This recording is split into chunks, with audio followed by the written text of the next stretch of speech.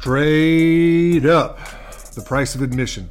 Growth stories, life lessons, turning points, service to others, truth, no bullshit, adding value, no smoke and mirrors, being the pressure, third down and 10, fighting below the surface, win or learn. Always the underdog with a chip on your shoulder. These are the things that I think about when I talk to this group.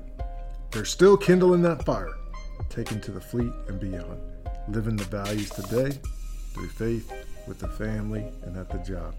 Obsessed with ownership and accountability, winning at all costs with uncompromised integrity, pedal to the metal, paying the price of admission.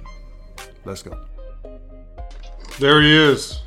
Tony, what's up, buddy?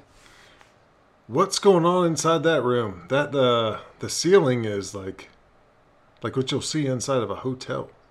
Is that your house? It's my house, my basement. Your basement. It looks fancier than it is. It's plastic ceiling. Plastic? You sure? I'll show you here. Looks good, man. Thanks, man. Awesome. How you doing, man? You look good. It's good seeing you. It's great seeing you. I know it's been a while. I was texting Nishak right before this, and he's like trying to like pile on the things like I need to talk about. Last minute, I'm like, dude, I gotta go. I'm about to talk to Craig. So that's awesome, man. So Craig Schaefer. That's me.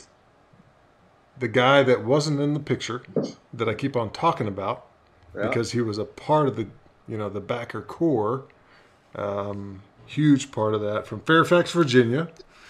You know, Craig was my lifting partner. Yeah. Like, so in the, you remember that? Yeah. We have similar body styles. You're a little taller than me, but you know, we didn't have like big chests like Ross No. and Irv. So bench wasn't our like biggest thing, but yeah, either way, Craig still, had me on bench press, but we were similar body types. Another piece of the intro with Craig is summers and getting away from the academy in groups with the Schaefers. Lots of good memories there.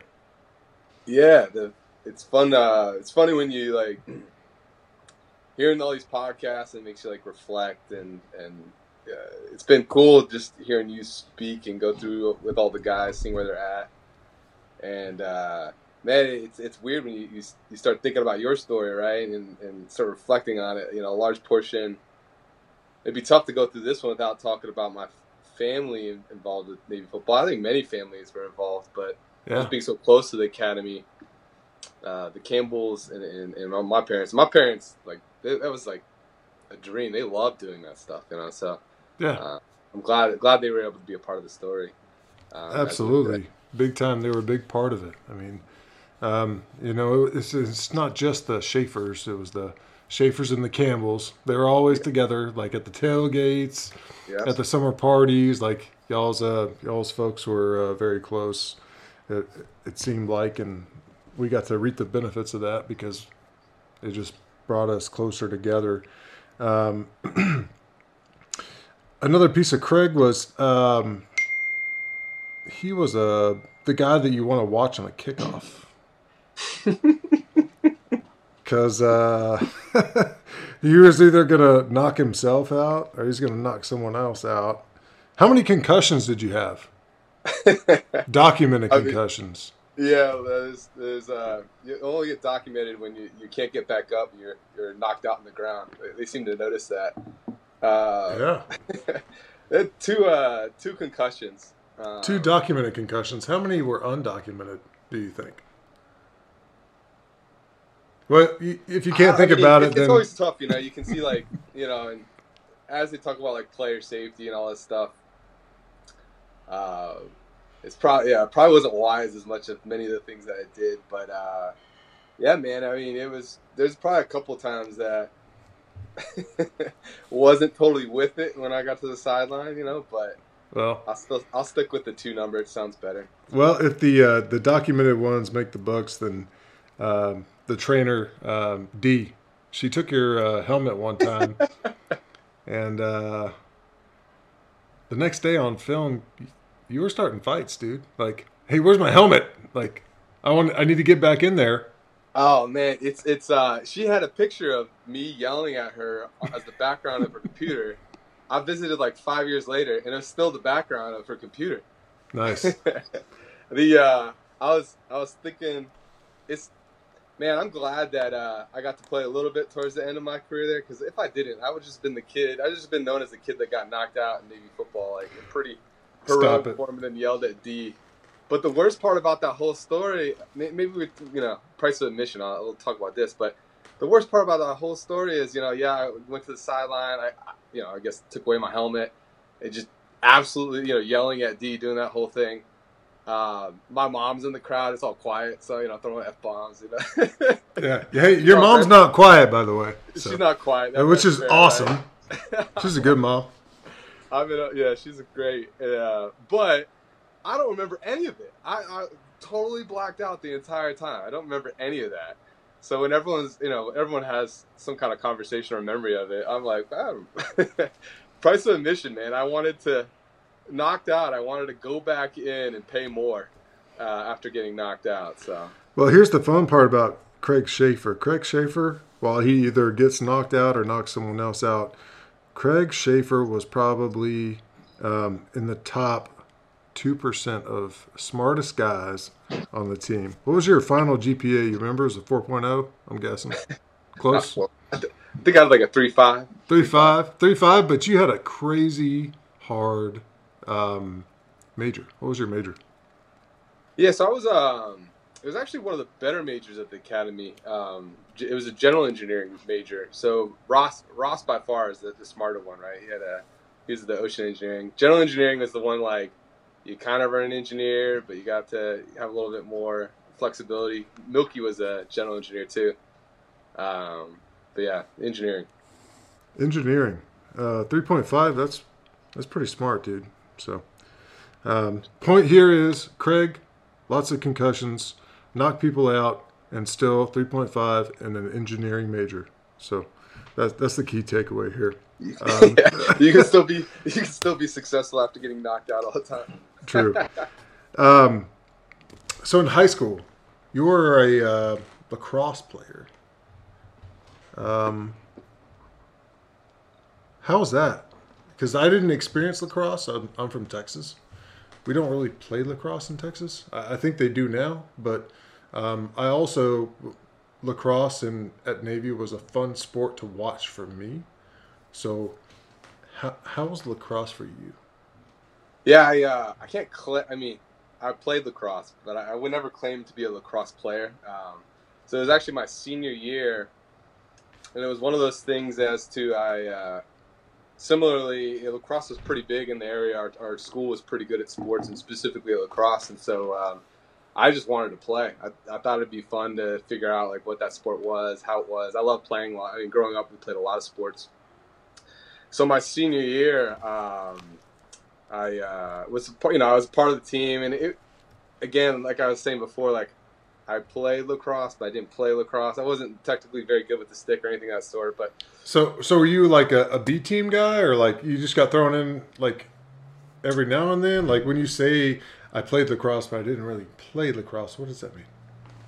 I was just saying, like I didn't play like extensively. If you asked me to go get a stick and throw around the ball, you kind of laugh at me a little bit. But okay, I got decent playing time. Just like football, right? If you're aggressive and you're pretty fast and a bigger guy, and same thing, you can go get ground balls. So I played defense. Defense, imagine that. Yeah, and then we'll get into the story. I didn't play defense in high school.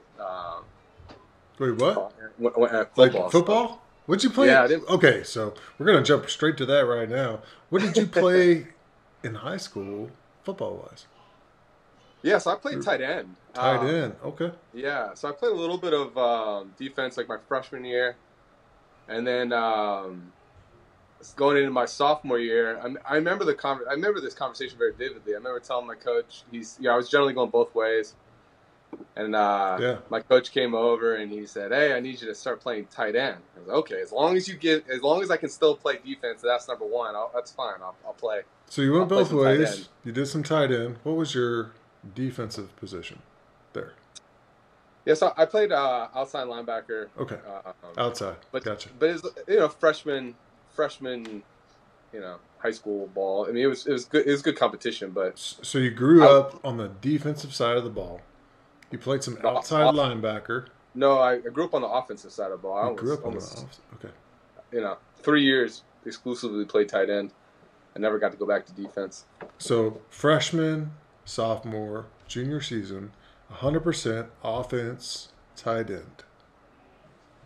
Yeah, so freshman year I was kind of like, I played defense, outside linebacker, and then on the offense I played fullback. Most of the kind of like a full pack position is a wing T offense. And then sophomore through senior year I was just a tight end. Gotcha. All right, I got it now. Yeah, seems like offense is where you were planted. So. Yeah, I think it's weird to think back to it because I love defense. It was just one of those. It was one of those stories as to like I backed up a guy my sophomore year, John Kinzer, really good tight end. Went to play for Virginia Tech. I bet you if he didn't mess up his neck, he probably would have gone pro. That guy was really good. And so, but then after me, I didn't really have a backup. So actually, my senior year, I broke my leg. So I didn't play a lot of my senior. Yeah, I didn't play a lot of my senior year, and so then. Which part of your leg did you break? My tibia. Tibia. So that's like the lower, below your knee. Yeah. Someone was making a tackle, got swung around, and hit my leg, and took it out. Well, at least it wasn't between your leg and your hip. So. Yeah. Could have been worse. Yeah, I mean, it wasn't actually too bad. I mean, I was able to. How'd it go? So it was like the third or fourth game. I had to take 6 weeks off, and then I was able to come back for the playoffs with a heavily bandaged ankle. Gotcha. So primarily an offensive player. Yep. Tight end. I played tight end too in high school, so I can relate there. But you end up, a linebacker in college. That's throwing some knockouts to either yourself or the other guy. So I want to keep moving. Your lax, journey is there. Sounds like it was like experimental. Yeah, actually, it's just fun for the stories. One of the, I don't want to say viral, but popular lacrosse video is. I'd have to shout it out because Kevin would probably shout it out. It's here, but I was kind of like a role player. I'd come in every once in a while, but there was one time during that senior year where one of the attackmen started fighting with a goalie. There was a fight over there, and I came off the sidelines to get into the fight. Clint will appreciate that. So. Well, I think back to, I mean, if that happened now, I mean, I don't even think I would be, scholarships would be gone. It'd be all everywhere, right? All that stuff. I got suspended for 3 games going into this, punching this kid. Hungry for blood. With my gloves on. That's a good story, man. Like, that's a great story. It's a pretty funny. You can dig up the video every once in a while. It's pretty funny. Well, you have to I didn't. And my mom wasn't there. Oh, that's too. I kept away from my mom, and so she wasn't there. And then my dad as well. So, I'm not gonna tell him. And so then it was my younger brother. He's over there on YouTube one time. He goes, "Hey, Dad, check this out. It's so cool." Yeah. And so then my dad saw it. He goes, "Craig, what the?" And you just told me this little scuffle. And I was like, yeah, it was just a little scuffle. Just a little scuffle. We're just finding that release, baby. That's great. So, lax was good. A good outlet, as is football. So, have you listened to the Mike Matthews podcast we had? I haven't listened to that one yet. Is that one? Oh, you need to. Or sorry, not. Yes, sorry, it's coming out soon. My bad. Well, he's going to talk. He's going to talk about Craig Schaefer and tackling drills. Okay, so I'm giving you a sneak peek. Uh-oh. And in tackling drills, Craig Schaefer goes hard all the time. Okay, on the angle track on the angle tackle drill, Yeah. and then here comes open field tackle with Mike Matthews, and Mike is good at open field. Mike is the most shifty person I think I know. So how did open field tackle go with Mike? I don't know if I remember the specific situation, but without question, I probably ate it. Yeah. So the whole deal was, you know, the Coach Jones coaching you through the angle tackle. Craig, you know, fits up good. He's a hard hitter, yada, yada, yada. Well, here comes open field tackle drill where Mike gets to, you know, do his left and right real quick, and he gets it back on Craig. So, because Craig's so, you know, downhill, hard nose, ear hole tackle, and then Mike gets to come back and do a little left and right, which is super hard as a linebacker. You're like, open field tackles are the hardest thing to do, right? Because you just want to go real hard, knock it out. Yeah. I always remember that drill too, because it wasn't close. It was like, I don't know, I might be making this up, but it was like 20 yards away, right? So yes. So it's like, that's not how this works, okay? Like, as a linebacker, you just go, right? Yeah, that's exactly right. You know, it's funny too. You're like talking through it. You know, I think it's part of my story as well. Is like learning how to actually not hit hard, right? Like having to like pull back a little bit to be more dynamic, and you don't need to hit everyone to be a good football player, right? You have to be very like fluid. Speed kills 100%. And so a portion of like what I had to do to finally get myself on the field was to really kind of pull back on that kind of just ear hole kind of behavior. And it's funny. I'm glad Mike had a story about that one because that was another last minute like injection to our conversation today. But it's funny how that works. Mike might have been. Never would be known as a speed demon, man, but he had some shiftiness about him. Goodness gracious, like, absolutely. I'm not going to tackle that guy. Yeah. No, that one will come out in a couple of days. It's going to be good too. So, that's awesome. Clinton Ross. So I had to run some stuff, you know, past Clinton Ross on, hey, talking to Craig in a couple of days. What do you guys think? And it's like the same type of theme we've already gotten into today, but the biggest part of it is complete selflessness and ultimate humility. You know, when Clint moved to the outside backer position, there was no animosity whatsoever, right? And Ram even talked about it in that last talk. And it's funny how we shuffled the deck and people, and but the mentality, the acceptance, the humility, and the ferocity against each other and what we were doing, and none of that changed really. While people moved, the in-state goal remained the same, and I think that was really awesome. It was really cool. Yeah, I think Ross talked about it with the inside backers.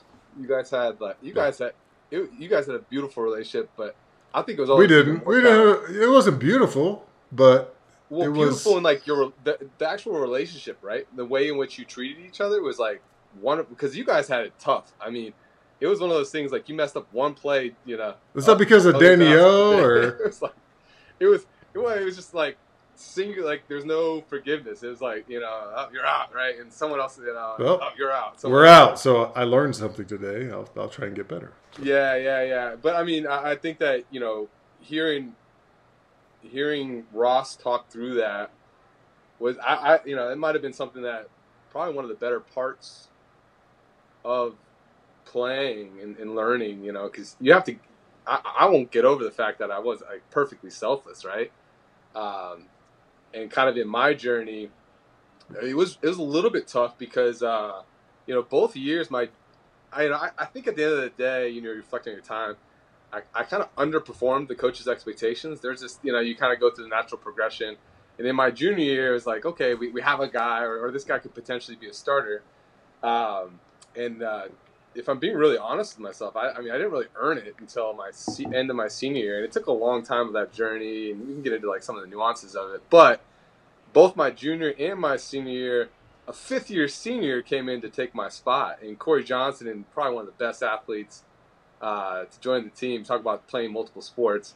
That guy was incredible. And then my senior, Clint, did. It was like, oh, man. What the heck? Come on. That's tough. But, while there is like that feeling of like, oh, gosh, I got to do it again. No animosity for sure. You root for that guy. You're so excited when they do well, even though you're still trying to get that spot too. And that's a valuable lesson that is really tough to teach. But how do you compete but still love the person in front of you, still excited for their success? Sure. Here's something that Craig Schaefer did better than Corey Johnson, Clint Sovey, even Ram, is you put your hand down. And you were very, I'm trying to re-envision the Tyler Tidwell days. But Craig Schaefer was Tidwell, like the guy that could do that, like put his hand down. Like if I try to do that for me, you and I are similar body styles, and I think if I had to play some outside backer, put my hand down, come off the edge, play parallel, draw out with containment and all that kind of stuff, I'm thinking there's no way I could do that. Like your lower body, position, posture, and fight has to be huge with our size, to actually play that outside backer, put your hand down on a 4-3 versus the 3-3 or the 3-4. Like you did that really well. I appreciate it. It's kind of you to say. I mean, for like even you talk about like that's where I was the most comfortable. And it's a position that, maybe it was like playing tight end, right? You got your hand in the dirt. Same kind of thing. Get off, the first 3 steps. Yeah. Like, I could do that well. Well, you did that really well on kickoffs with knocking people out. So, like, your get off, your explosion factor was huge. I was, I'll finish the thought on that. I gotta talk to you about that explosion thing because, let's see here. One of the things about that, so I played the Raider position, so the Rams striker, right? So that's the more open field, more DB-like. In the Raider position, especially when Tidwell was there, it was more traditionally, get your hand in the dirt, play that position you're describing. But I think, I don't think, as offenses evolved, and even in our time, it evolved pretty rapidly, much more towards a passing offense. That position really needed to be much more dynamic in the pass game.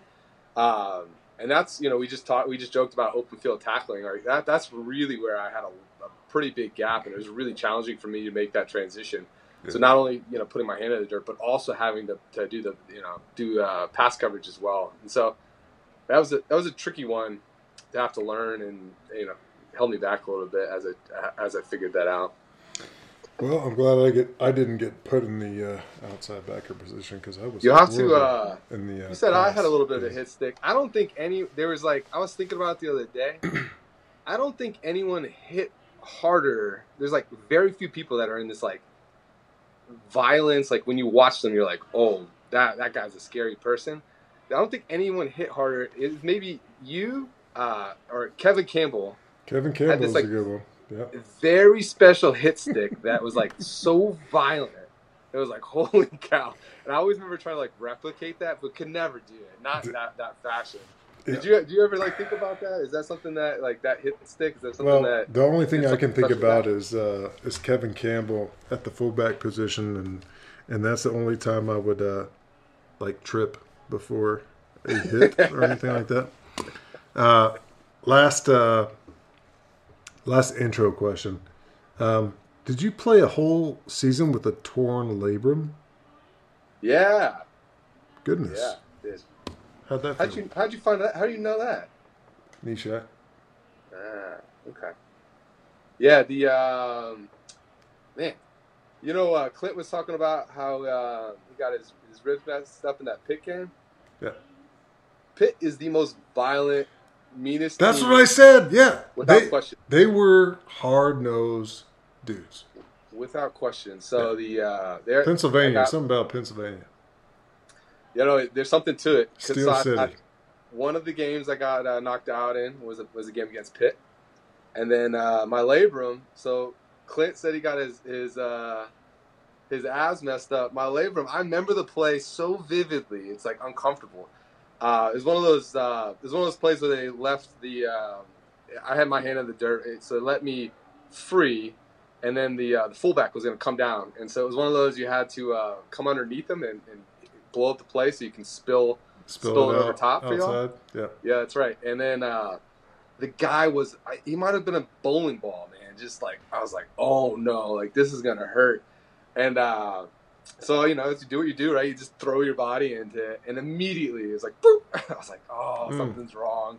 And that was that. When did you find out that was something was wrong?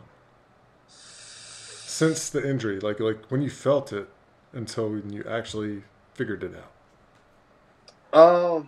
I think it was I never. I mean, so there's something wrong with it. I knew that, and so did the classic like close the blinds, cortisone shots, that kind of Toradol, that stuff. But it wasn't until and I thought it'd be one. They'd always kind of tell you ice them, and I thought it would kind of get better after the season. But then there's specifically like certain angles, like my arm would just like go numb. It just hurt so bad, and so then I finally said, okay, I got to figure something out, and so went to the doctors, and they did the MRI and got it all. When did you figure that out, though? I mean, it was probably like a little while after, probably in the spring is when I got the surgery. So okay, probably sometime so after the season. Yeah, after the season. I mean, I knew something was wrong, and that you have some like hope in your. You always have some hope, like, oh, it'll heal. It'll be all right. Just put that needle in there, and I'll ice and stem it, and just ice and stem, just tough it out. Yeah, but eventually it's just like this. There's something wrong, and got taken care of. Gotcha. All right, last intro question for me is: are you feeling lucky? This is new, dude. This is a new one. I didn't know if this is another thing I forgot at some point. No. This is like me and you talking. Are you feeling lucky? Yeah, man. I've got a lot of like, life's really good, and where I'm at, and I have 3 kids. Everyone's been talking about their families. I got 3 kids, awesome wife. Live in a nice neighborhood, all the above, like, so very, very lucky if you're describing like how I'm feeling and like where I'm at. Yeah, perfect. I'm in a good spot. Perfect. All right, tell your story. Was that what you were looking for? I think you answered the question really well. So, go ahead, tell us your story, dude. Yeah, man. Let's see here. I grew up in a military family. My dad was in the Air Force, eventually retired from the Air Force. So moved around a good bit when I was younger, and then I did most of my growing up in Northern Virginia in the Fairfax area. And then went to high school at Robinson High School, Robinson Secondary School. Pretty good football school in general. And then,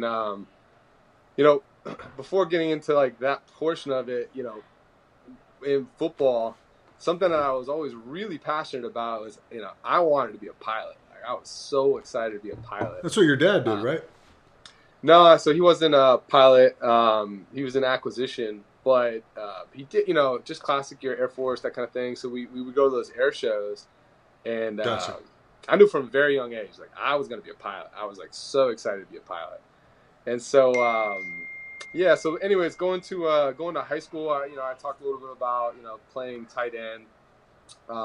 We had a really good coach, Mark Bendorf, and I was, it was crazy listening to Ross's conversation about how much he lost, and the idea of overcoming that, and you would never have known, him at the academy because that guy was just a winner all day. But either way, that school was like pretty successful, and in that, we never lost a game during my regular season when I was there.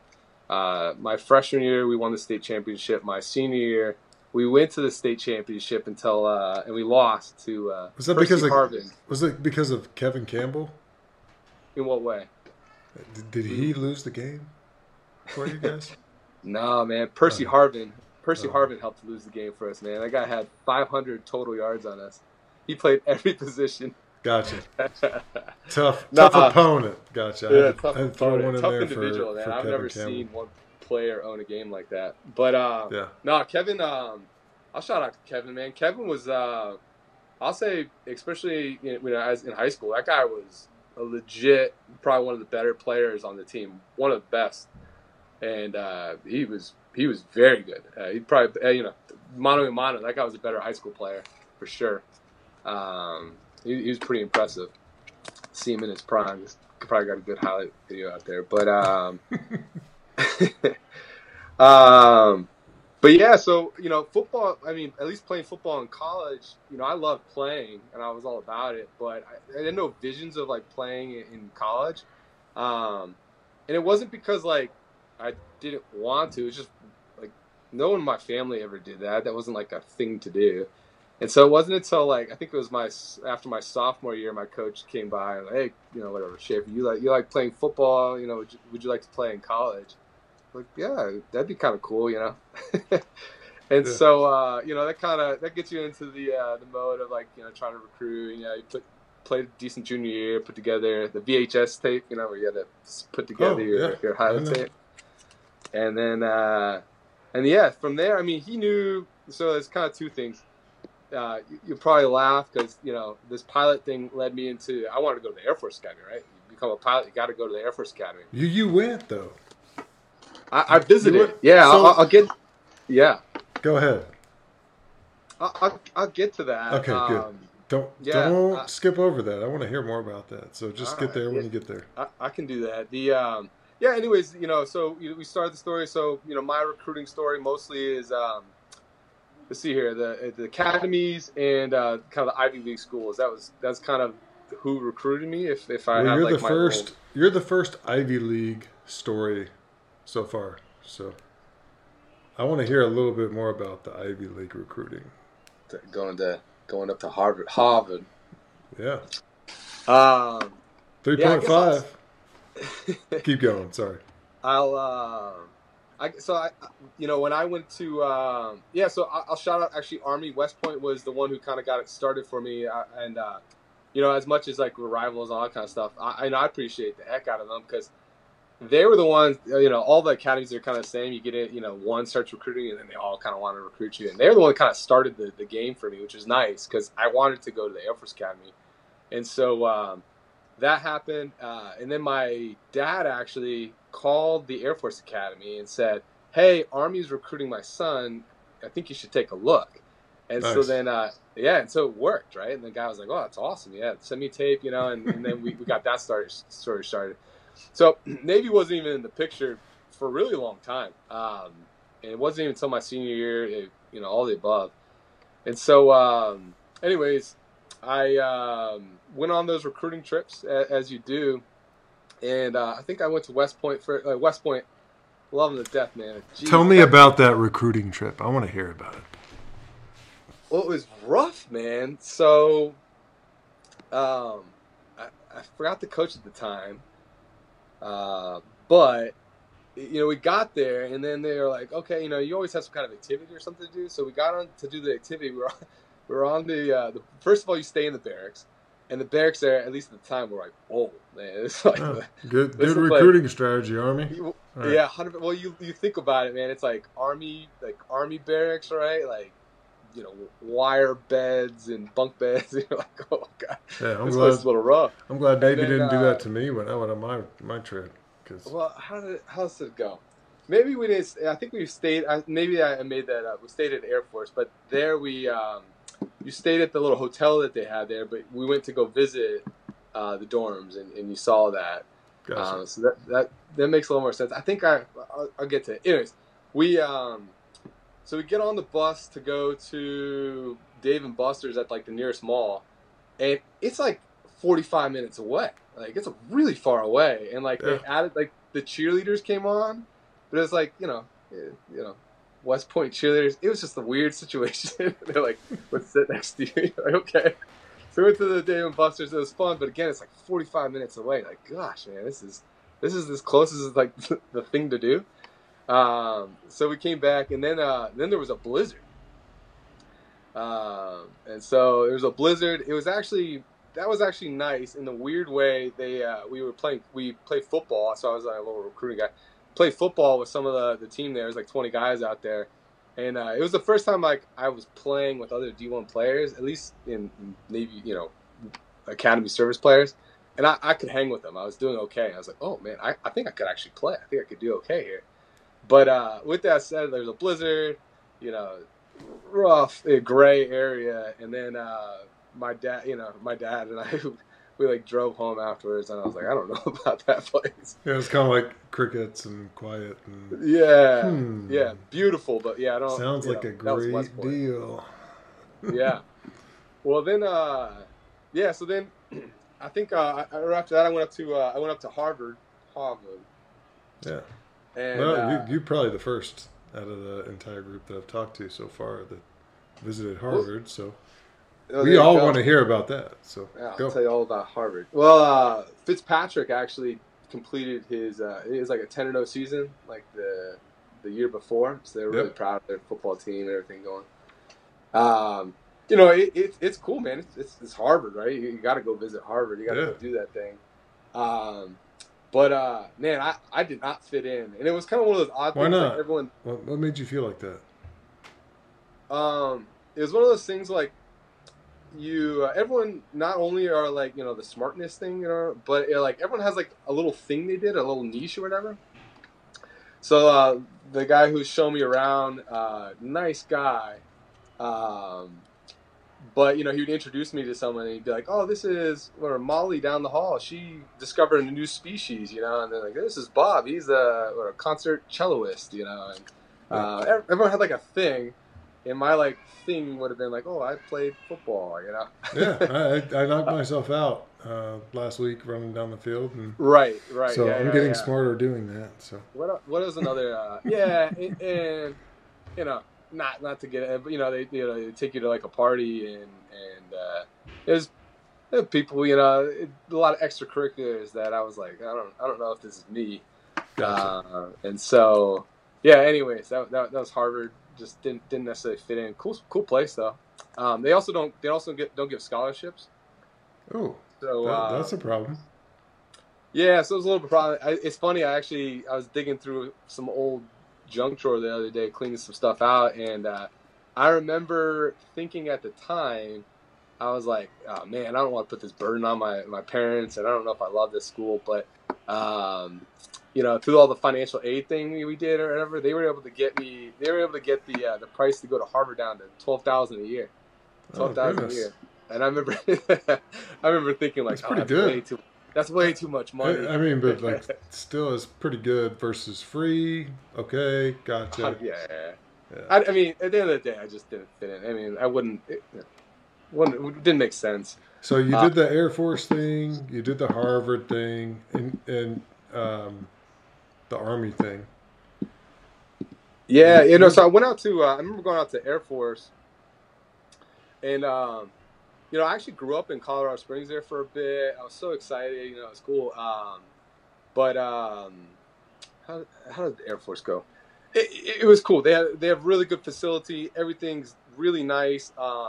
Couple things. One, it was the middle of the winter and it was freezing. The wind was blowing, and there's nothing there. It's the same kind of story as West Point, where it's like nothing there. They took us on the recruiting visit. They go to check out. I think we watched a movie. Went out to the movie theater. Took us like 30 minutes, 40 minutes to get there. The guy was talking about how they don't wear their uniforms out because the town doesn't really like them that much. The Colorado Springs doesn't necessarily embrace the academy. And then the other thing that really turned me, there's two other things. One thing that turned me off was they recruited, and I think Navy started getting into this. Hopefully they kind of turned off, but they did like mass recruiting, right? There's like, there were 70 guys, 50, 70 guys, that kind of thing. And I remember talking to one of the players. I was like, hey, how do you like stand out when they recruit this many players? And exactly. So he kind of gave me like, oh, the cream of the crop rises to the top, that kind of thing. And I was like, I don't know. It just didn't cast a wide net. And hopefully we get a few of them type of exactly. deal. Yeah. So that didn't really fit well with me either. And the other one was just the prep school. So they had a prep school, and I'm going to be another oddball in this regard. I wanted to go to the prep school. So I graduated high school when I was 17, and I was like young. Like I knew I was young, like, you know, and everything that everyone else is, everyone drove before me, everyone did everything before me, and I knew I was pretty young. So, you know, I thought it was my opportunity to get a little bit bigger, you know, mature a little bit more. And so I was all about it. And I remember asking them, like, yeah, prep school, you know, that's something I'm in. And they're immediately like, nah, you can't. You got defined grades. You know, you can't do that. And I was like, man, that kind of stinks, you know. So we're going to optimize your path by taking advantage of how smart you are and get you going. That's how that works. It just was. It was just one of those, like, they didn't really like. There's like, these kind of fumbles kind of kept on happening, right? Like they really didn't make an effort. Another one was I think was it who's coaching it? Was it Fishy DeBerry? Is that right? At Air Force at the time, sounds about right. Yep, I think so. But anyways, so you know how coaches will call you, it's like, hey, yeah, what, you know. How'd that go? As I was alluding to earlier, I broke my leg my senior year, and so you know he gave me a call, and you know, hey, how's the season going? You know, that kind of thing, and then. I was telling him, I broke my leg, and then he got all quiet. He's like, oh. Hey, don't worry about it. We still got a spot for you. Yeah, it was of that sort. Like, it was kind of like, oh, well, all right, well, just let me know how it goes. We got to talk about it, right? You know. Hey, Craig, I'm running a business here. Are you helping my business or not? Well, and we'll get to the Navy story, but so Kevin Kelly, who we weren't able to actually get coached by him. Yeah. Excellent recruiter. This guy was good. Yeah. But, you know, he called, and I gave him the same story. I'm kind of thinking, like, similar things probably going to happen. And his answer was totally different. His answer was like, oh, man, you know, we can get you up here, see our training staff. And I think back to, like, it probably wouldn't or couldn't happen. But, like, that was his reaction, right? And I was like, okay, like, you know, and so all these kind of things started lining up. And so, like, getting into Navy a little bit, they recruited me pretty late. You know, Army, all these other schools, kind of like in my junior year. Navy didn't come till later, and they had a really good season the time before with Eckel, and I think they're 8-3, 8-4, something like that. And I didn't really know too much about Navy, but I knew that they were getting better, and so when they came in, they were giving their whole spiel and everything. It's like 100%. I'm going to consider it, right? You know, same kind of thing, right? Service Academy, and going on that recruiting trip, like, sold it. I mean, it was incredible because here a couple things. One was you know, it's in Annapolis. Love the town. It's right next door to where I live, right? 45 minutes away. Yep. And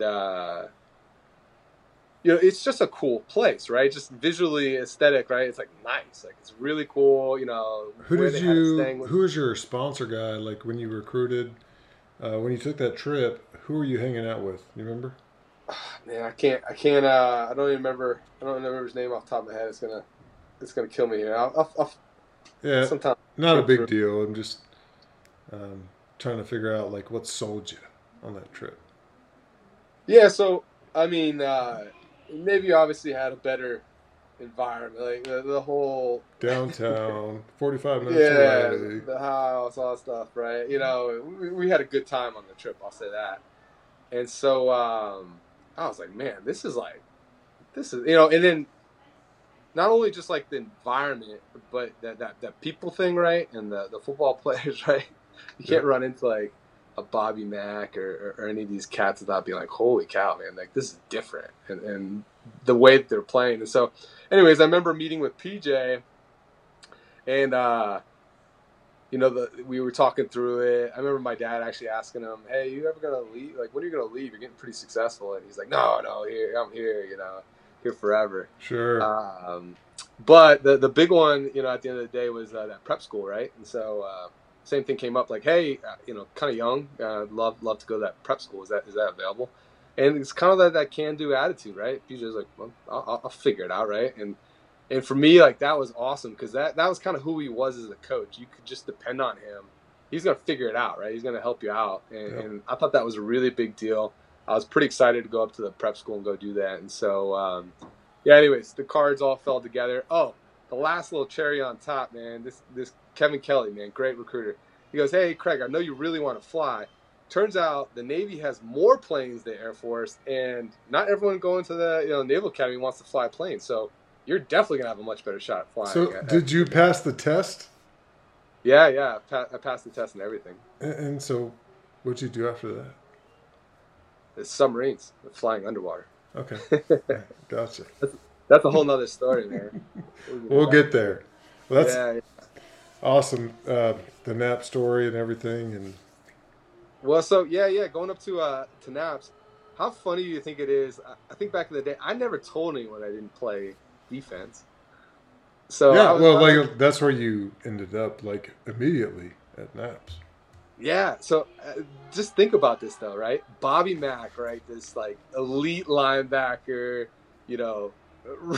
he's ready to run through a wall. Ruthless. Yeah. I never told anyone I did. It wasn't like, I don't know. I didn't want to be like, well, I only played offense. I don't really know how to do this, right? Like, I'm going to figure it out. And so this guy's over here watching me play. I mean, I could only imagine this guy being like, what is this guy doing? Like, he doesn't even know what's going on. But yeah, no, that, naps, flew by. But learning under like the tutelage, specifically Bobby Mack, shout out Bobby, you got to get that guy on. I know, I need to. I'm trying. But I'll bombard him. I'll get him on. But good. Anyways, it was a big deal, man. And the other part of like, there was the maturing part, in the body, like getting bigger. The body by Browse, you could do nothing but get bigger. But that wasn't really the important part. It was what was really important for me was the engagement with like the players and the Cameron Marshalls and these all these like very mature people. And for me, like, oh geez, like I'm not, it's no longer high school. You got to grow up. And so I attribute that year to like having to grow up and grow up quickly. And that was the biggest portion of that maturing for me if I were to go through it. So that helped me in going into the academy. And then, I mean, I just, the amount of the people at Naps, obviously the Bobby Mack, and then, I think some of those bonds that were created there, I think I got to call out, right?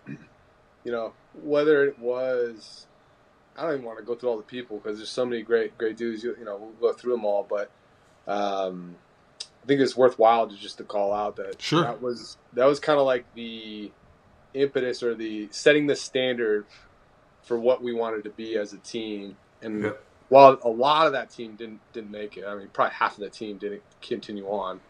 I think that was, at least for me, set the standard for what we were expecting when we got to the Naval Academy. So when you set the standard, when we set the standard, what did that standard look like? Like, how did that feel, at the prep school?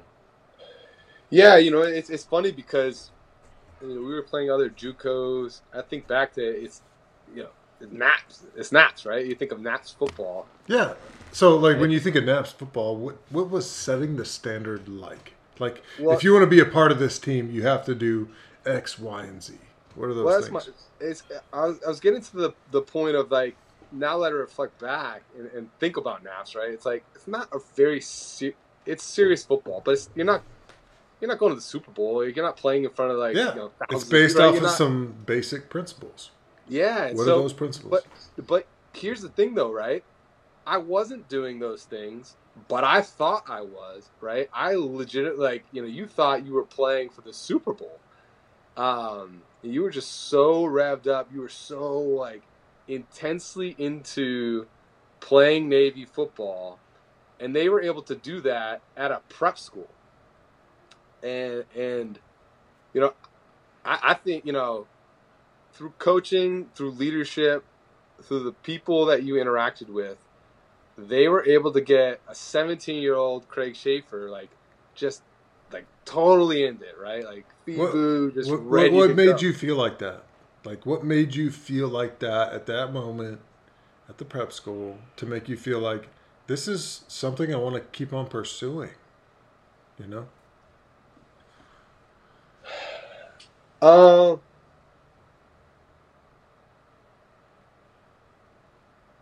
Yeah, you know, it's tricky to put it into words, but Maybe the coaches? yeah, I mean, excellent coaches, right? Excellent players, the people you were playing with, but it was also a feeling of like a feeling that you knew something special was happening. Yeah. Boom. Man, I don't know why I can't put that into words, but you knew it was real, right? And you were just, you were ready for something good to happen. And that environment or that culture was created to where you believed. It wasn't like a thought like, you know, like when you're playing like a bigger player. I think back to this sometimes. I'm like, man, how did I go and play whatever Notre Dame, right? These guys were 6'4", 320, just monsters of people. But I never thought that way, right? It's always like, oh, I can go up against that guy. And I was like, how did I get into that mindset? And it's just because this monstrous belief that they were able to create through that kind of what you were talking about, that culture, those people. Yep. And you know, that was something that was super special. And you know, thinking back on NAPS, that set that base, that thought process, like that was the expectation as to what you were going to do. Boom. And then we leave NAPS and we go to the academy. And how does that turn out for Craig Schaefer? Once you get there, what do you remember about that experience? Yeah. And I'll stick mostly to the football. I mean, I think the school is, you know, is the school. It is what it is. But if you remember, I mean, I played inside backer at NAPS. Mm-hmm. And then, yeah, you and I were right next to each other the whole time. That's right. And then O'Rourke was coaching, you know, the freshmen. I remember, and then I remember Ross in there, and I was like, holy cow, man, this is the real deal. This guy is good. And I remember O'Rourke thinking, I came out of plebe summer. My particular company was big into the really getting after it. So I think I was like 199 pounds, 200 pounds. I had lost a lot of weight. And I was all gangly and weird. So, I mean, it was tough. It was tough sledding. And I thought O'Rourke thought I was like the worst player ever. Do you have a good Danny O'Rourke story? I don't have any like good Danny O'Rourke stories. Maybe a Jones. Coach Jones story? Any kind of coach story. I get to a good Coach Jones story. We can talk through the story, or I'll just tell it now. Yeah. What's the Coach Jones story? So, you know, we fast forward. You know, I played a lot of special teams. You know, we joked about getting knocked out on kickoff, but I truly love kickoff. I thought it was so much fun. Yeah, I like watching it with you. But with that said, so my senior year was really special, but it wasn't special because I played. That is very cool, and I'll put it together. But I got into just a really good headspace. I was dating my wife at the time. You know, it was kind of a new relationship, but you know, I knew like something special was happening there. You know, you're about to graduate, go do your thing, and you know, classes were a little bit easier. You know, I was doing well, and I also got into this weird transition with playing football. So that again, that junior year, I was like, you know, if I played better, I probably could have started then. It, you know, didn't play well enough to do that. So then my senior year, I'm doing it, and then I decided to change it. So I was always thinking about I wanted to start, right? That was like my big thing about playing football. Sure. And so then, so my senior year, I was like, okay. Obviously, you know, who doesn't want to start, right? I want to do that, and that was yeah, it's there, but it wasn't like a primary focus. I changed it up a little bit. I got into this like a little bit of a different mindset, looking a lot at some of the players, but mostly with my buddy across the way, Ram, right? So Ram, and you saw that in listening to his interview and just like who he is as a person, like just always very good natured, had a good time, was like fun to be around, right? And he was that way at practice as well. I always used to take practice very seriously. You know, you Mike, collisions and hitting hard and all the above. Yeah. And I didn't tone down necessarily the physicality, but I like really enjoyed just the experience of it, right? And kind of had fun at practice. I didn't know necessarily if I'd see the field again in terms of like starting, so I just got to enjoy the time, right? Working with Tony Grantham, learning a lot more. Grantham was a great coach, I think. Very good coach. It's critical to. He was. I'll say, I wouldn't have played if Tony Grantham didn't come back from the Campbell Camels as a coach to coach me both he was a coach worth keeping, Navy football. So I wouldn't have played if he wasn't in the backer, or he didn't join the outside backers. But anyway, so going through this like long story just to get to the point of when did I start, or did I get official start? And so it was one of those. Is one of those situations to where we were going to go play Notre Dame. We started the week off, and the film was over, and Grantham and Coach Jones like kind of pulled me aside and, hey, you better have a good week of practice, or you might be able to start or something of that sort. I was like, oh, well, I was in good headspace. Like, okay, well, we'll see. All right, cool. All right, Coach. And oh yeah, so I was like, hey, hope you sleep good tonight. So yeah, I will. Well, again, I was just in a good space, right? So, and at this point, Clint, that room was a lot of fun. Clint, Ram, and I, and then all the younger guys. And so I was just, it was good. But then right before the game, we're I don't want to say, it might have been, I think it was before we left. It might have been at the hotel. But Coach Jones like pulled me aside and okay, you're going to be starting this week, Oh, okay, You must have turned in a linebacker test that was good. Oh yeah, the linebacker. I had the test before. I forgot for the night, test. And you're like, "Hey, here's my test," and he looks at us. Oh, Schaefer's ready. Schaefer, hey, he tests well, so. I forgot about this test before games. Who cares about the previous 5 days of preparedness? But now that it's on paper, oh, Schaefer, you got it, dude. I think you got to walk through that. What were these tests? Oh, well, so you prepare all week. You go through the schemes. You go through if this formation comes out, what are you gonna do? So you're forward thinking, right? So you're preparing yourself for the next day. You're preparing yourself for the week. You're preparing yourself for the month. You're preparing yourself for the whatever it is, right? That's right. And in this test scenario, it's the night before the game. You get a few pieces of paper to explain your thought process. And while you explain your thought process on what would you do in this scenario, you get a score before going into the game, right? So it's that's the test. Yeah. Now I feel like it was an actual paper test. Like, yeah, it's a paper test, right? So that's where I'm going. Like it's a fun paper test. Like 1 + 1 = 2. 2 + 3 equals 6. Oh no, okay, 5. But like the motions of the week don't really add up to that paper test. No. Right? So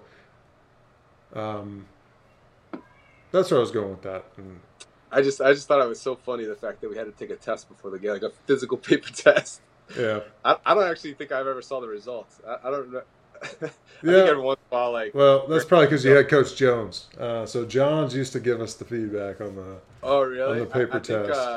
I think Grantham would grade them, and every once in a while, like if something got messed up, you'd be like, hey, you got to this is why'd you think this? And there you go. So Grantham actually took care of that for you. I now understand. We never. So it wasn't. I just thought it was funny we had to take a test, but yeah. Anyways, yeah, I probably tested well. That's why I got to start. Anyways, Coach Jones, this guy. Oh man, fun experiences with the coaches, but he's over there. He's like getting real serious. And he kind of pulls me aside. Everyone's like, you're gonna start. Oh, okay, cool, and he goes, you better not fuck this up.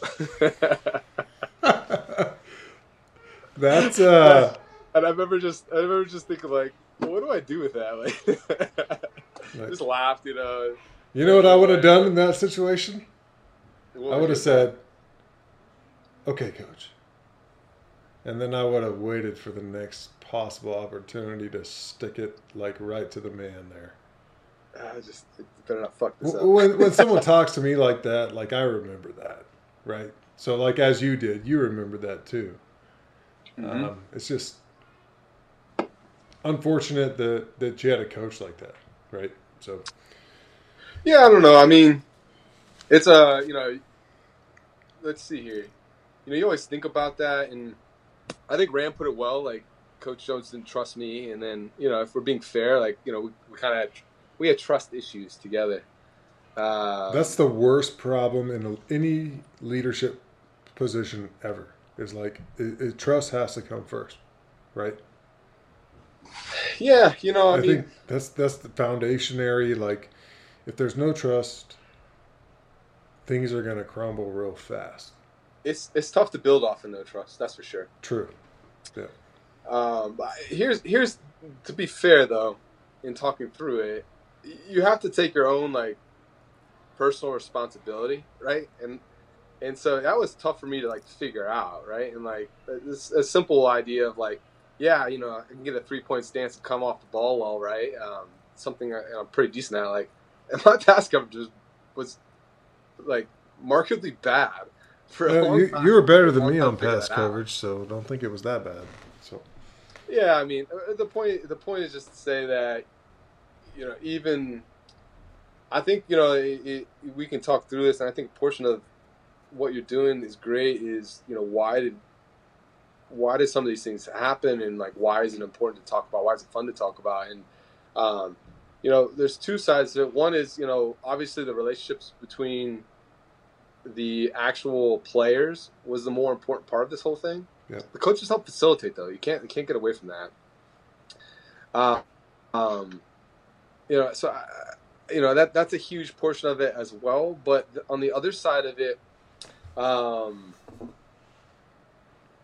yeah, I mean, just the resiliency that you needed to do to play this, to do this, right? And we were,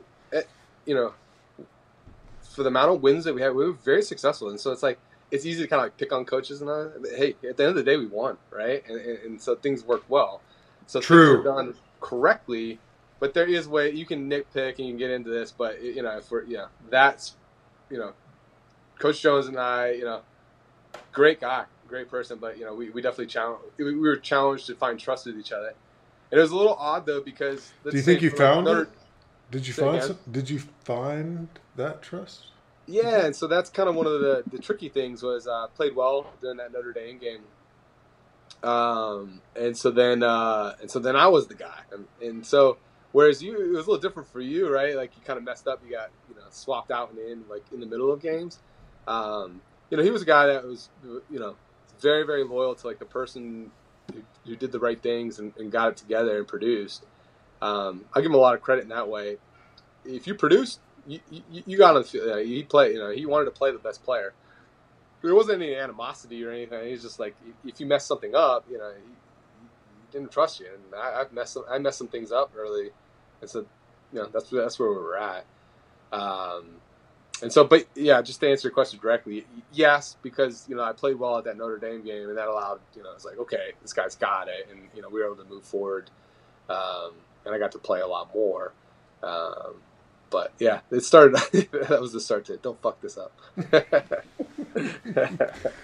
Nice. All right.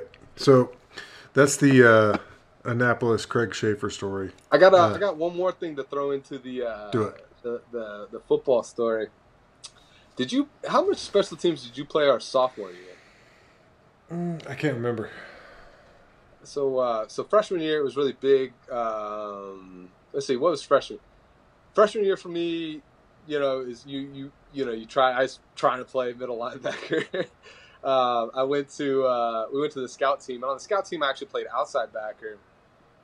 And later on, there was I don't know, a couple weeks into the season, Paul Johnson walked by my locker. I was sleeping. He woke me up. He's like, "Hey, Craig, I think you'd be better at outside linebacker. You want to play outside linebacker?" I was like, "Yeah, I'll play outside linebacker." That's how I made that shift.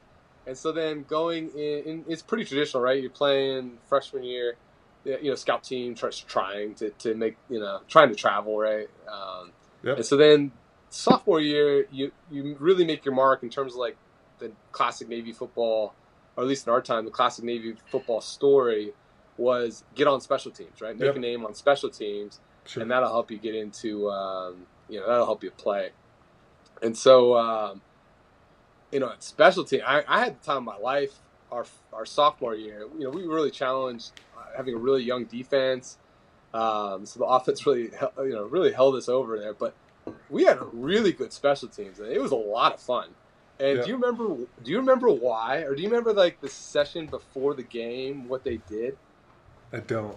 You got to. It's so funny because Monken's right. Monken's up there. He's doing great up there, Army. But they had a trophy. And the trophy was a Slapstock kids play toy. It's a play toy, and they would play the biggest hits of the previous game, and everyone would vote who had the biggest hit. Yep. Okay. I remember now. And so they would make. They would make absolute headhunters. You talked about me being getting knocked out, knocking people out. Yeah. I wanted that stupid trophy, man. You got to sign it. You got it. It was just incredible. Just in that kind of vein, I was thinking through, and I thought I have to talk about that because I thought it was just so fascinating as to how they made us into these kind of players. Animals. I had a game that sophomore year, Northern Illinois. It's probably one of the biggest hits I've ever delivered in my life. I was so cold. It came in the idea of I was actually out of my lane, and I was like, oh my gosh, if I don't make this play, I'm gonna be in a bad, it's gonna go bad, right? And so, anyways, kind of came out of the blind side and really hit this kid really hard. So we were talking about players that have a hit stick. I hit this guy with everything I possibly had, and everyone's it's a thing. Kevin Campbell that same time on kickoff return absolutely leveled someone, just punched them. And I remember watching the film back, and you had to vote on it. And with the biggest hit I ever had, Kevin Campbell still got he covered you. Votes. I was like, damn, man, that's how hard of a hitter that guy was. Nice. But that's fun how competition works, right?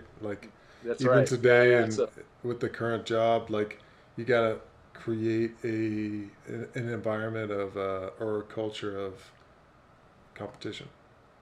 Yeah, it's competition, and right. It was fun. It's fun too, right? Yep. That fun portion of it, I think, is a big deal. And as much as we got, you'll hear crazy stories about coaches and all that stuff. That stuff is fun. We had a good time. It was can't underplay how much fun that was playing and doing all that stuff. For sure. Well, so let's talk about Craig after graduation. What'd you do? Did some subs? Get some submarine. Yeah. Hold on. Lost you. I got your audio here. All right. Lost you for a second, but we're back. So tell us about your post-Navy football. You get into the fleet. What are you doing there? Submarines? Yeah. How'd that go? How'd I get the submarines for flying? Let's see here. Two things. One was the pilot commitment. I think at the time it was 6 years, and then after you get your wings, I think it took 2 years to get your wings, so 8 years total. And at the time, I was like, oh my gosh, that's a really long time before I can choose what I want to do. Yeah. And then the other thing was, man, if you put submarines in your top 3 and you had some reasonable grades, you're gonna get it. you're gonna get submarines. And so, yeah, I mean, that's my story. I can kind of fight the like, oh, sub draft, all that kind of stuff. But I think at the end of the day, it was probably the right place for me. It was good. Glad I did it. Glad I'm not doing it anymore. But yeah, I went down to a good part about my military story is that I have a Navy football player with me kind of the entire time, someone who played, and so I went down to Charleston, South Carolina with Ram and Kevin, who also were on submarines, and so we went to school down, learned how to operate reactors down there with those guys, and then went to my ship, the USS Henry M. Jackson. It's a ballistic missile submarine out of Bangor, Washington. Nishak was out there at Bremerton on an aircraft carrier. It's not like a big area, and so to have Nishak out there, it was a really big deal. And when you're on submarines, it's just a tough life. Why? I'll give you like the bad joke, like the conservation of energy. Energy can't be created nor destroyed. Okay. Either way, we had the law of mass happiness, right? So happiness can't be created or destroyed. So when the hatch closed, like you can only steal happiness from others. You couldn't like create happiness. And it was, I mean, here's the thing about submarines, at least the ballistic missile submarine. People care a lot about the reactor. So you got to learn how to operate a reactor. People care a lot about that. Sure. People care a lot about the missiles on board. Yep. So, you got to take care of that. And then people care a lot about that $2 billion submarine. Sure. So because everything is at the highest level of care, like any kind of error, any kind of mistake was, there's two sides. One, you had to be like, you were taught like a lot of integrity, making sure you're doing the right thing. Sure. Raise your hand when you did something wrong, that kind of thing. It's classic Naval Academy, but like on steroids there. But the second part to it, though, is like you had to be perfect, right? And if you weren't perfect, you got hit pretty bad. So I mean, it's so just, Navy football kind of prepared you for that, then. It was really good preparation for sure. I don't know how to do this, or I don't know how we could ever get to this point. But one of the things I'd wish I could have done a little bit more at the Naval Academy, or the Naval Academy could have done is, I don't know if the preparation for the fleet is strong enough, right? Like, and I know you can go out on these YPs or whatever, do sailing, and I know we do our cruises and stuff. And I don't have a good solution for this, but that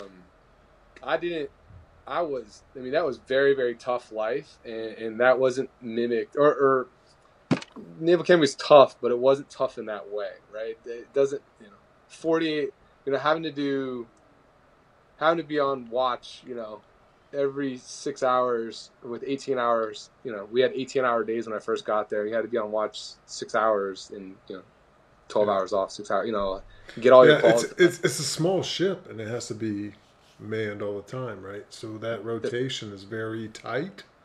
I'm guessing with a pretty small crew. Yeah. I'm speaking based off of like my current operation. Like it's a pretty small operation, but it's right. Got to be manned all the time. So yeah, that's the same kind. I mean, you're probably familiar, right? 24/7 kind of operation. You're always on. It's a dangerous environment. Realistically underwater. I'm not getting shot at, but it's like, yeah. Hey, don't touch that valve, please. Like, true. Like, hey, don't make any changes. Like, there's a standard here. Dude, don't touch it. 100%, right? Yeah.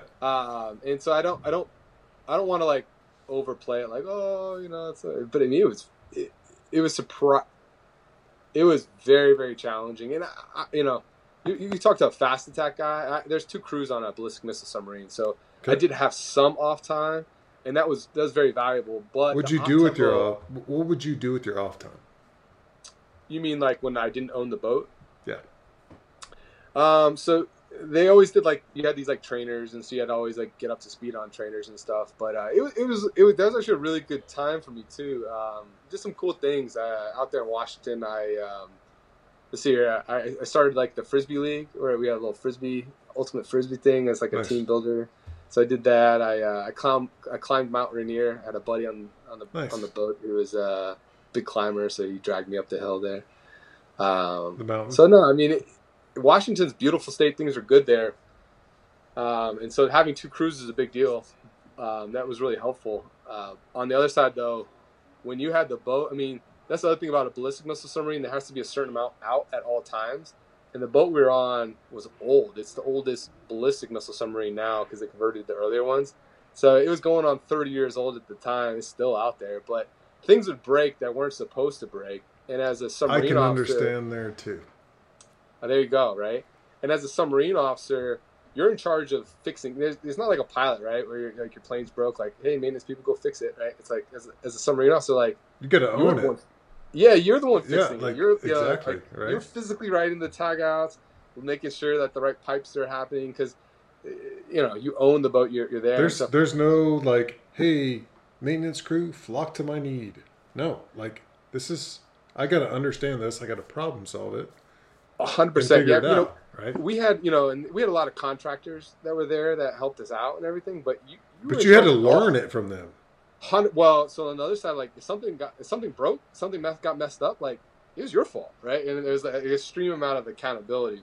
True. So, which is great, and I think to your point, just the resiliency, this kind of the strain of football or Navy football and doing that, absolutely.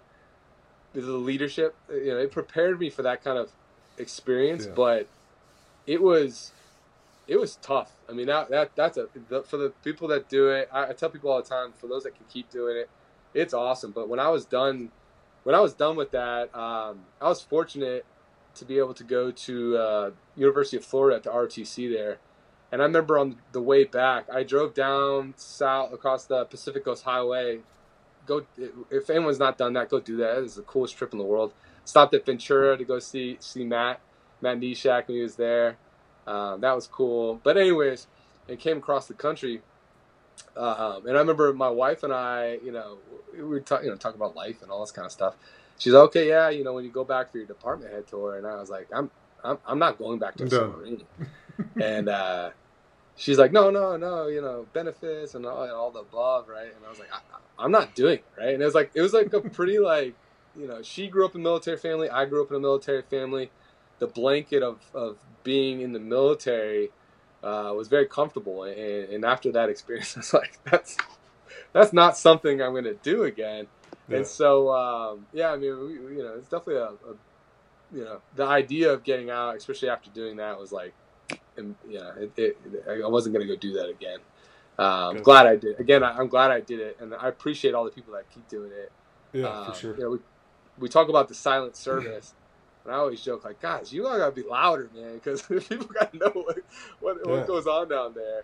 Speaking of, so when you were on the sub and y'all had y'all's, you went out, you came back in, whatever, how did you find some vitamin D? How did I find vitamin D? Yeah, sunlight. Dancing with the one-eyed lady, looking out the periscope. Yeah. Did y'all actually, jump outside the ship and, jump off, do some swimming stuff? No, you don't. Ballistic missile submarine, you're going out. They try to get those things out as much as they can. So you're going out for about 3 months or so. It's generally about a little less than 3 months. What kind of missions are you working on? Like China stuff, or what do you? No, so Ballistic obviously may or may not have nuclear weapons, right? Anyways, you go. Your job. You may or may not. You actually have them all the time, right? Or no comment? That's the official statement. You may or may not. Got it. But your job is to go get lost, right? Nice. I'll give a submarine shout out, or at least one of the cool things until I got into the grind. My submarine was out when I got to Washington, and so I had to go to there's a little port called Port Angeles, and they used to they have these ships that traditionally used to work on oil rigs, so they're really good at keeping station. They could stay at one spot at all times, and so they would have these ships, and you'd get on them, and then instead of the submarine calling all the way back in the Strait of Juan de Fuca, that big strip right next above Washington, instead of coming in all the way, they would go out and meet it, and so that way, you know, operational security and make it safer, but also so you don't have to travel all the way in. You go out and meet the boat, and so I remember being there, and the boat's about to do its surfacing, and I never, at this point, I'd never seen a submarine like actually operate. I'd never been on a submarine, like a real operating submarine before, and so then this thing surfaced, and it's like, how do I say this? A Navy submarine, a ballistic missile submarine servicing. It's all black, and it goes from nothing to like there, and you see it, and you're like, "Ooh, that is scary," right? It's like, yes, like that thing, America. that thing could, yeah, that thing, you know, potentially could do bad things to the world, right? You know, you got your finger on the red button kind of thing. And it's just like it just appears out of nowhere. You're like, "Oh, that's real. Really impressive." Like there's like snow on the mountains, and then I got on board and they're like, go get qualified, you know, get out of here. And, you know, come here, boot. Kind of started, but yeah. No, I remember that one pretty vividly, and just thinking like, wow, like these are the big boys. Cool. Yeah, this is real, right? Yeah, this is real. This is when things, you know, this is when we start getting after it. And I'll also say this: as much as I like was challenged, and that was a tough experience, it fills you with a lot of pride too, right? Doing, you know, being very operational, like doing something. People probably joke deterrence isn't. Yeah, people probably joke like deterrence isn't like, you know, I poked a lot of holes in the ocean, but no, like deterrence, defense, setting up a defense that's like actually working. Yeah, it's very important. Yeah, there's something to be said about not having world wars and how nuclear weapons help the deterrence helps prevent that. So yeah, no, it was cool. I'm glad I got to do that. But yeah, anyways, it's kind of finishing the story. Glad I'm not doing it anymore. Made my way across. Basically, talked to Matt. I was like, baby, like this ain't gonna happen. And that takes you to where you're at today. What are you doing now? Yeah, well, so the transition kind of comes at. So I went to the University of Florida. Kevin Edwards was getting his law degree there at the same time, so that was kind of cool. I got to hang out with Kevin while I was there. He has billboards with his face on it now. I know, right? Or criminal law, or you know, like you got hurt by somebody law. So yeah. No, I mean, I saw the beginnings of that. I was a part of that. It's cool. Nice. It's cool to see him get there. No doubt. But yeah, so what was I doing there? I got my, I was able to, I taught 2 courses, naval engineering, the naval weapons course. Remember the naval weapons course at the academy? Nope. I was terrible at it at the academy, but I had to teach it when I got there. And then, nice. and then I got my MBA at the same time. So, I mean, it was awesome. Yeah, I couldn't have asked for a better situation. What'd you get it in? Say again? Master's. You got it in what? My MBA, Master's of Business Administration. Business. Got it. And then, and I was the freshman advisor. I was at the University of Florida. Nice. Every other week, there was a kid getting in trouble for boozing, drinking cups of alcohol. Gotcha. So you were able to mentor that person. Yeah. I mean, it was different than the academy. There's a bit of that kind of mentoring and portion of it, but it's I don't know. It's definitely a RTC's, and you know that's a whole nother subject, but it's just a different environment. You're bogged down with just a lot of jobs. There's only, in my case, there's 4 JOs, junior officers, and obviously Captain XO, some support staff. So all those like extraneous, whatever, sapper job, you know, sexual prevention jobs, training jobs. Oh gosh, don't even talk about that. It's not so much. It makes me sad just talking about it. So little flashback. It's not so much that, but you're just loaded with all those jobs. That's what I'm talking about. It's like, let's talk about something that's important. Let's do things that are important. Like, let's trim down some of this administrative. Let's trim down some of this. I experienced that firsthand. Yeah. Well, so I experienced that firsthand at an ROTC because especially at these small commands, you still have to do all that stuff. There's not like a specific training officer, Yeah, right? so Like, you're bogged down, like yeah, in so you that had like, role, we just so had you so many can't really jobs. impact people as well as you should be able to, right? So that's kind of my end point was you kind of did all these things, and then unfortunately, and if I'm being really transparent, I was getting out, right? Like I gotta find myself a job. I gotta make sure that I I want to provide go for my somewhere where I family. can make an impact Right. versus Well, I got to go provide for my family. So I did enjoy working with these freshmen. It was fun to kind of see some of their progression. I was actually able to, I think, two of the cats, I was able to get them into the Naval Academy. I thought that was fascinating too, right? Like they're going to University of awesome. Florida, which is an elite, you might not know, but it's like a really elite school, really tough to get into. Some of these cats would come in and they'd have calculus 2 done, right? And, their SAT scores are way better than mine. And, Yeah. they wanted to go to the Naval Academy. I was like, wow, man, that's just interesting to see that dynamic. But yeah, to your point, like challenging environment, couldn't really do anything really well. And so whenever someone does that ROTC Naval Academy or Academy difference, I'm always like, you got to take a little with a little grain of salt. Like it's not one for one. Like it's just tough to create that same experience there, mostly due to scale. Yeah. But yeah, anyways, it's finished kind of the saga of a life story. Got out. Currently working for T-Mobile. I was in a development program that moved me around a good bit. So I told my wife, like, hey, I know we moved around a lot in the military, but I found a job outside the military where we're going to move more. Awesome. She was super excited for that. Hey, I'm on the Apple plan, AT&T. Can you give me a good deal with T-Mobile? We'll talk, With man. Give this, me a call. all Give me right. a call afterwards. Okay. I'll help you out.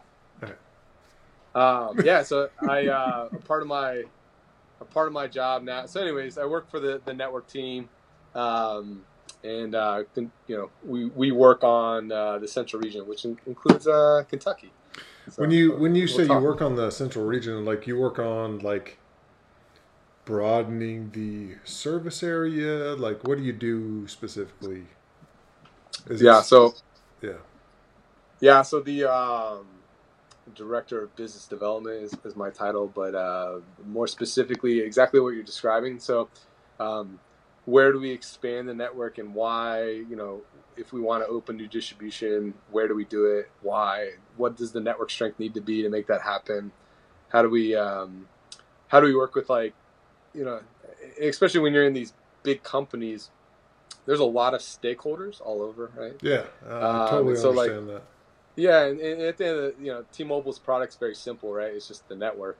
And so, while the phone is what everyone experiences, the network is really what you're using. Sure. And so, Because yeah. So, anyways, I've got plenty of like, so for some of my employees, we struggle with AT&T service in like a metro area, right? yeah, So like, how does T-Mobile approach that type of situation? Like with the big guys, AT&T, Verizon. When it comes to T-Mobile, what are your target yeah. things?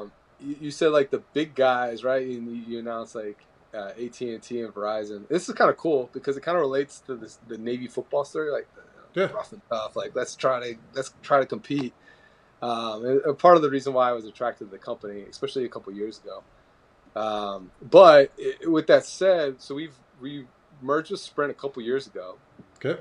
and so we're doing a pretty big effort into converting their network into our network and putting it together and going through it. And so, I can go through like why and what, and give the whole T-Mobile pitch. But the end of the day, it's just become like a really cool story, right? To whereas at one point, it Mm-hmm. was AT&T and Verizon, these behemoths, and Verizon's out there telling everyone that spending billions of dollars telling everyone like they have the best network. This is where it's at. And more recently, we've kind of turned the cards, and now we're kind of in the driver's seat, kind of pushing the envelope. Nice. And so, in terms of overall like market cap, like the overall value of the business, I don't know. We're bigger than right now. We're bigger than AT&T in terms of overall customer base, And then in terms of overall market caps of value, we were the number one carrier in the United States, beating Verizon here very recently. Cool. Well, So sounds it's like like, you're doing good things. yeah, well, the story is, and I don't say it to be like, oh yeah, obviously I'll appreciate my company. I think it's worth going through it. It's just kind of cool to, like, at least in my little experience, like seeing like this company merge, seeing the strategy, seeing how these things work together, and then playing a small part in trying to help with some of that success. Which I'm sure some of the guys that talked about it. Ram got into like, hey, small, big company, all that kind of stuff. Not to say that there's not any challenge, but at the same time, it's been a good ride, and T-Mobile is going in a cool direction. So, not to pitch the service or the product, but just my experience is to say that it's been good. Your experience so far and how you describe it is actually very encouraging. So, hats off to you, and yeah, sounds like pretty fun. Right.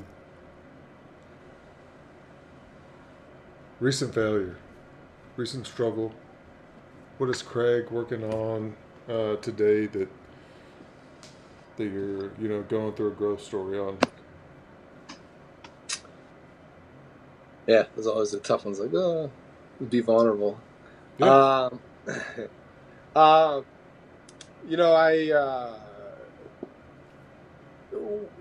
does it go? Kind of in every facet, especially my career up until now, it's always kind of like, what's the next bigger thing? You tell me that's difficult. Oh yeah, I'll go do that, right? Yep. And so there's kind of been like constant change for me. For sure. Every 2 to 3 years, whether it's the military moving you.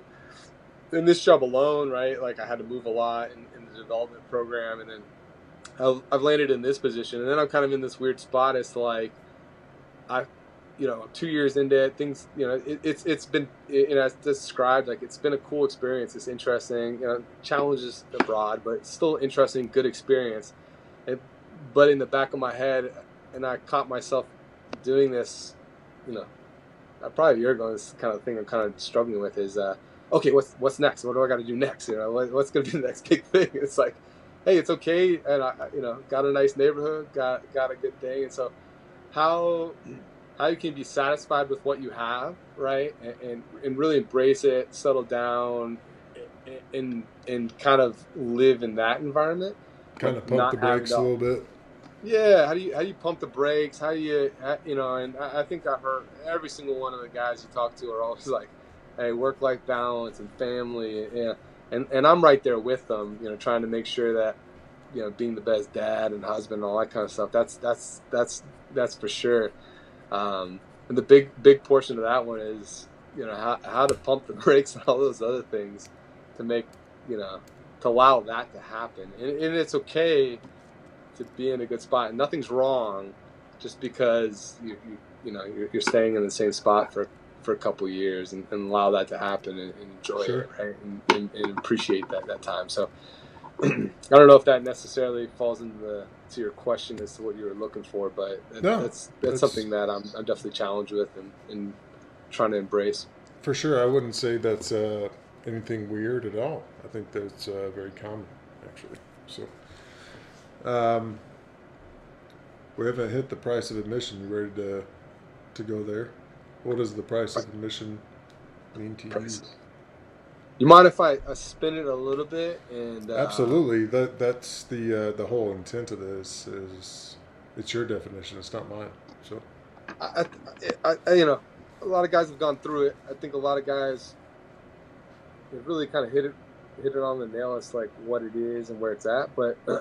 I think something that needs to be explored a little bit more is just like why the price of admission, and talking about why does it make sense to go run down the field and go get knocked out, right, and then want to go back in? Why does it make sense to just fall in love with the thing and just do that exclusively, and do anything you can to possibly try to be a part of it, and touch it, and be feel it, right? And you've heard all the stories, right? People playing through injuries, You even sussed out some of the the mental stuff and the physical stuff, and everyone experienced some sort of it in some different way, right? So I think that everyone can label what the price of admission is, but why even pay this price? It doesn't make any sense, right? You got to get surgeries afterwards. You gotta struggle with it, and I think there's like that in the real time sense of it, and the actual value of it was those wins, right? We had empirically very successful seasons, right? Not everyone's talked about playing Notre Dame, the big wins, Notre Dame, Army, Navy, Commander in Chiefs are very successful, and I think that that was it at the time as to why, or at least why we thought it was. But as I go through my life and live it and feel it and become nostalgic thinking about it, one thing that Navy football did and paying the price of admission did was it very clearly lays out what the roadmap to success is. And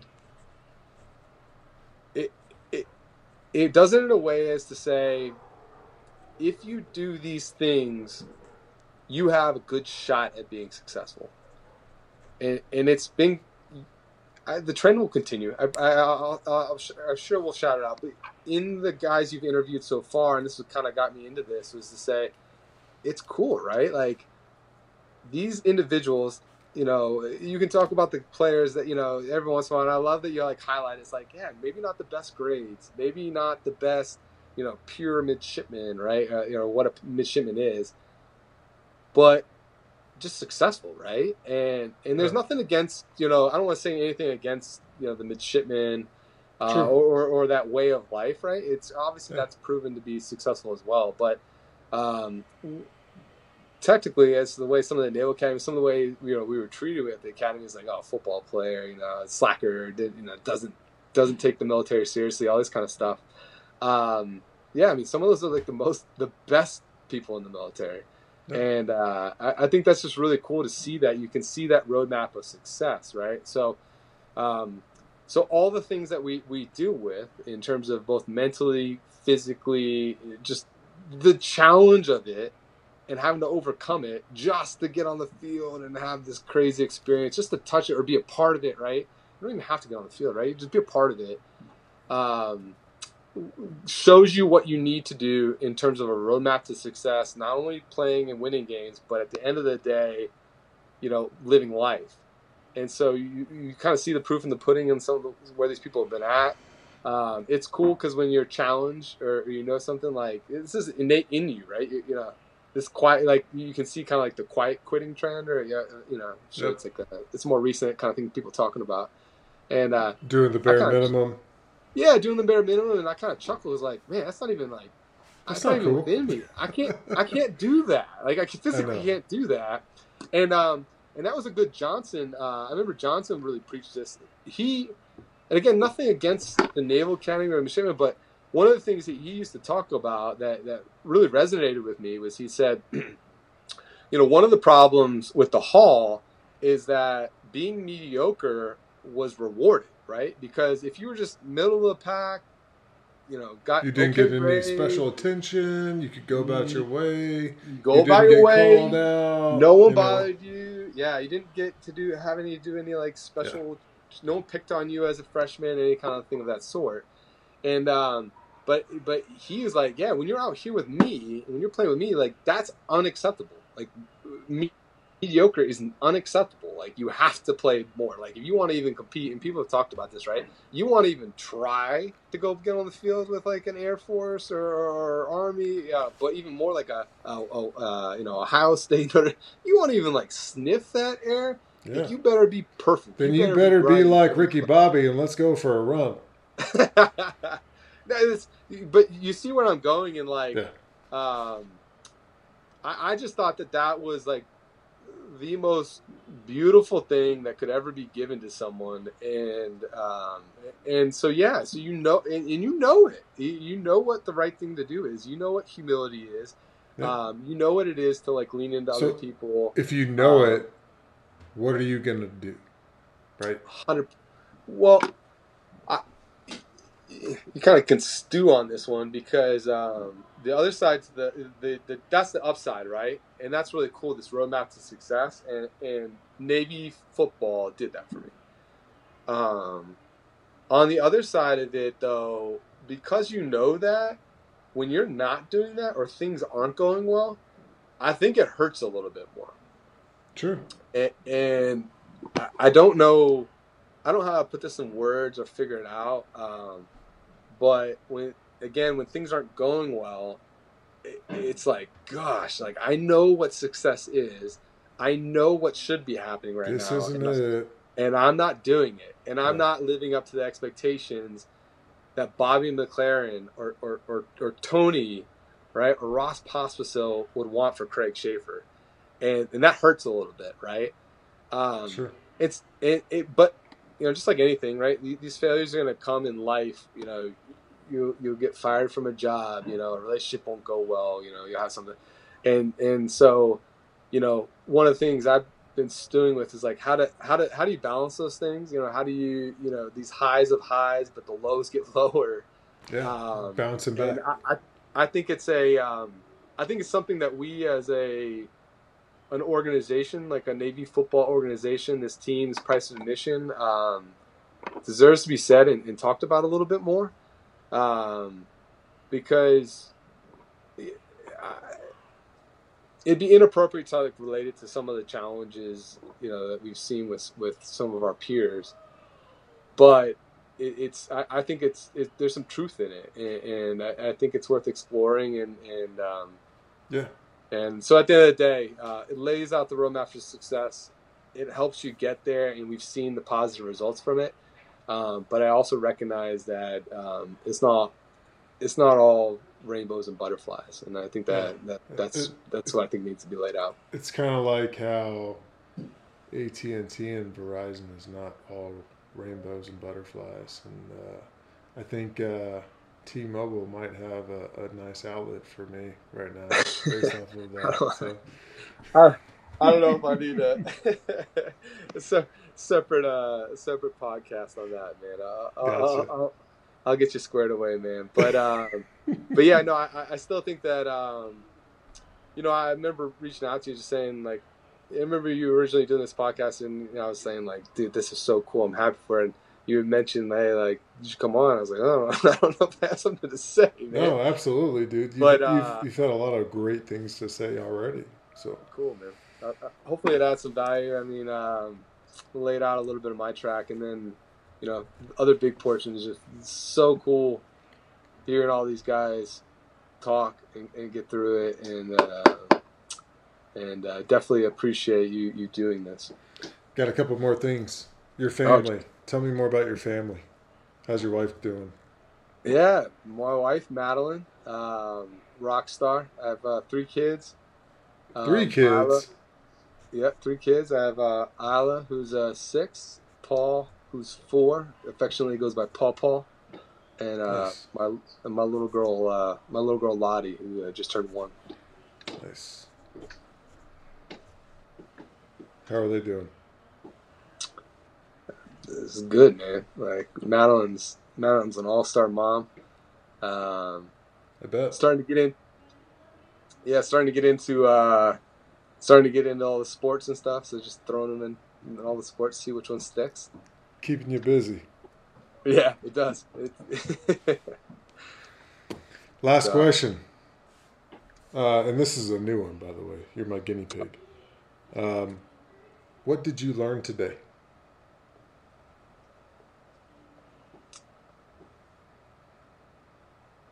I ask that question in all my interviews, by the way. When I interview somebody. It's good, tricky. man. I was nervous to do this. Various different reasons, whatever it is, messing up, however it is. But I think there's 2 sides of it. One, obviously, your soothing voice, right, helps calm me down and put it together. Well, that's reassuring. I appreciate that. No, the other side though is it's cool, man. It's cool to be able to talk about these things out loud. Hopefully it benefits someone else, but individually allowed me Yes. to kind of, it's very therapeutic. Good. As it's been like listening to others, right? Me being able to talk to you and tell this story, and hopefully others find value in it. My individual value. That's nice. I appreciate you helping me out. Hopefully some No, others. you've helped me out on a few other, a few occasions throughout the entire conversation. I had a few key takeaways already. So if it's just between me and you on this conversation, it's already been beneficial. So There you go, man. there you Wishing go. Value wishing add. best. I have to mention there's two more things. You had mentioned the picture at the beginning of the podcast. Yeah. You talked about the four guys. I remember that happened. It's a really cool picture. I remember that picture, and there's some things for me that I don't know. Maybe you can post it in your Facebook or something. I don't have Facebook. I use my I don't wife's either. At least Facebook. I don't follow it anymore. But yeah, it's not good for you. Things telecom or my company has done. I don't know if that one's good, but different story. I wanted to know, there's a couple things. One is I appreciate that you always kind of like, yeah, Craig, you just do a nod to me. Hey, Craig's missing, that's cool. It means a lot just in that I wasn't in that picture, and it's like, oh man, I would have given anything to be in that picture with those guys, right? So that's one side of it, and the other side of it is, I didn't earn it at the time, so I didn't deserve to be in that picture. It's kind of a weird way to say it, but Not necessarily. There are other pictures, right? I think the thing with that picture was somebody took it, somebody shared it amongst the group, and it was like, that's the popular picture. Okay, now is there another picture with Craig in it? Absolutely. It's just that's the one that made the highlight film, right? So yeah, that's the, and I'm on a bigger scale trying to share a story of there are other pictures, right? Some make the headlines, some don't. But while you are a piece of that story, you're a piece of that picture. You weren't inside that picture. Um, Unfortunately, sometimes that a different picture gets shared, right? no, Make sense? yeah, no, I do, and I appreciate like the reality of it, and you acknowledging, hey man, you could have been, there's others. My sentiment just kind of comes in the back of acknowledging that at the time I hadn't earned it, right? Like that's why I wasn't on that picture. Like, I didn't get it. I wasn't there yet, and it does. You don't need earning it. Doesn't necessarily mean that you have to be on the field or be in the picture, right? Earning it means, getting to a spot in your life where your headspace is so good, and you feel great. To where when someone says something to you or a coach says something to you that's just like, I don't know if that you should say that. You just let it run off your back, and you're in a good space, and you can True. get yourself on the field. And so more of like symbolic idea of like what I felt about it, and my reflection of it now, and I'm very, I love that, and I appreciate you calling me out. That makes me feel really cool. And on the other side of it, that's kind of some of my reflection that I feel when I see that. Gotcha. No, makes sense. The other one, I'll just gotta put it on the record here, is just to say, Ram set it up to where he was going to do an interview here on this thing, and I think you got to do it sooner rather than later, man. I'll just put it out there. I think a lot of people want to hear your story. Y'all are doing that right now, so that's keep a saying check that, in the man. box, man. I want to All right. hear what you think the price admission is. I want to hear about the Tony recruiting story and him at Liberty Hill tearing it up as a tight end. Yeah. Well, until that day happens,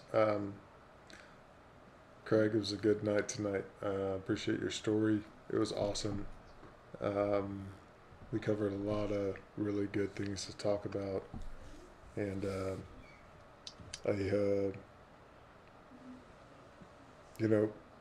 from what you learned today, my last question, I think it was a really good response, because that was a pioneer question, and you answered it really well.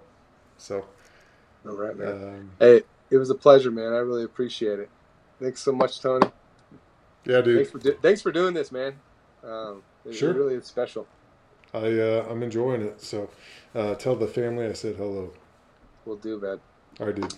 All right, Take care. See ya. Bye.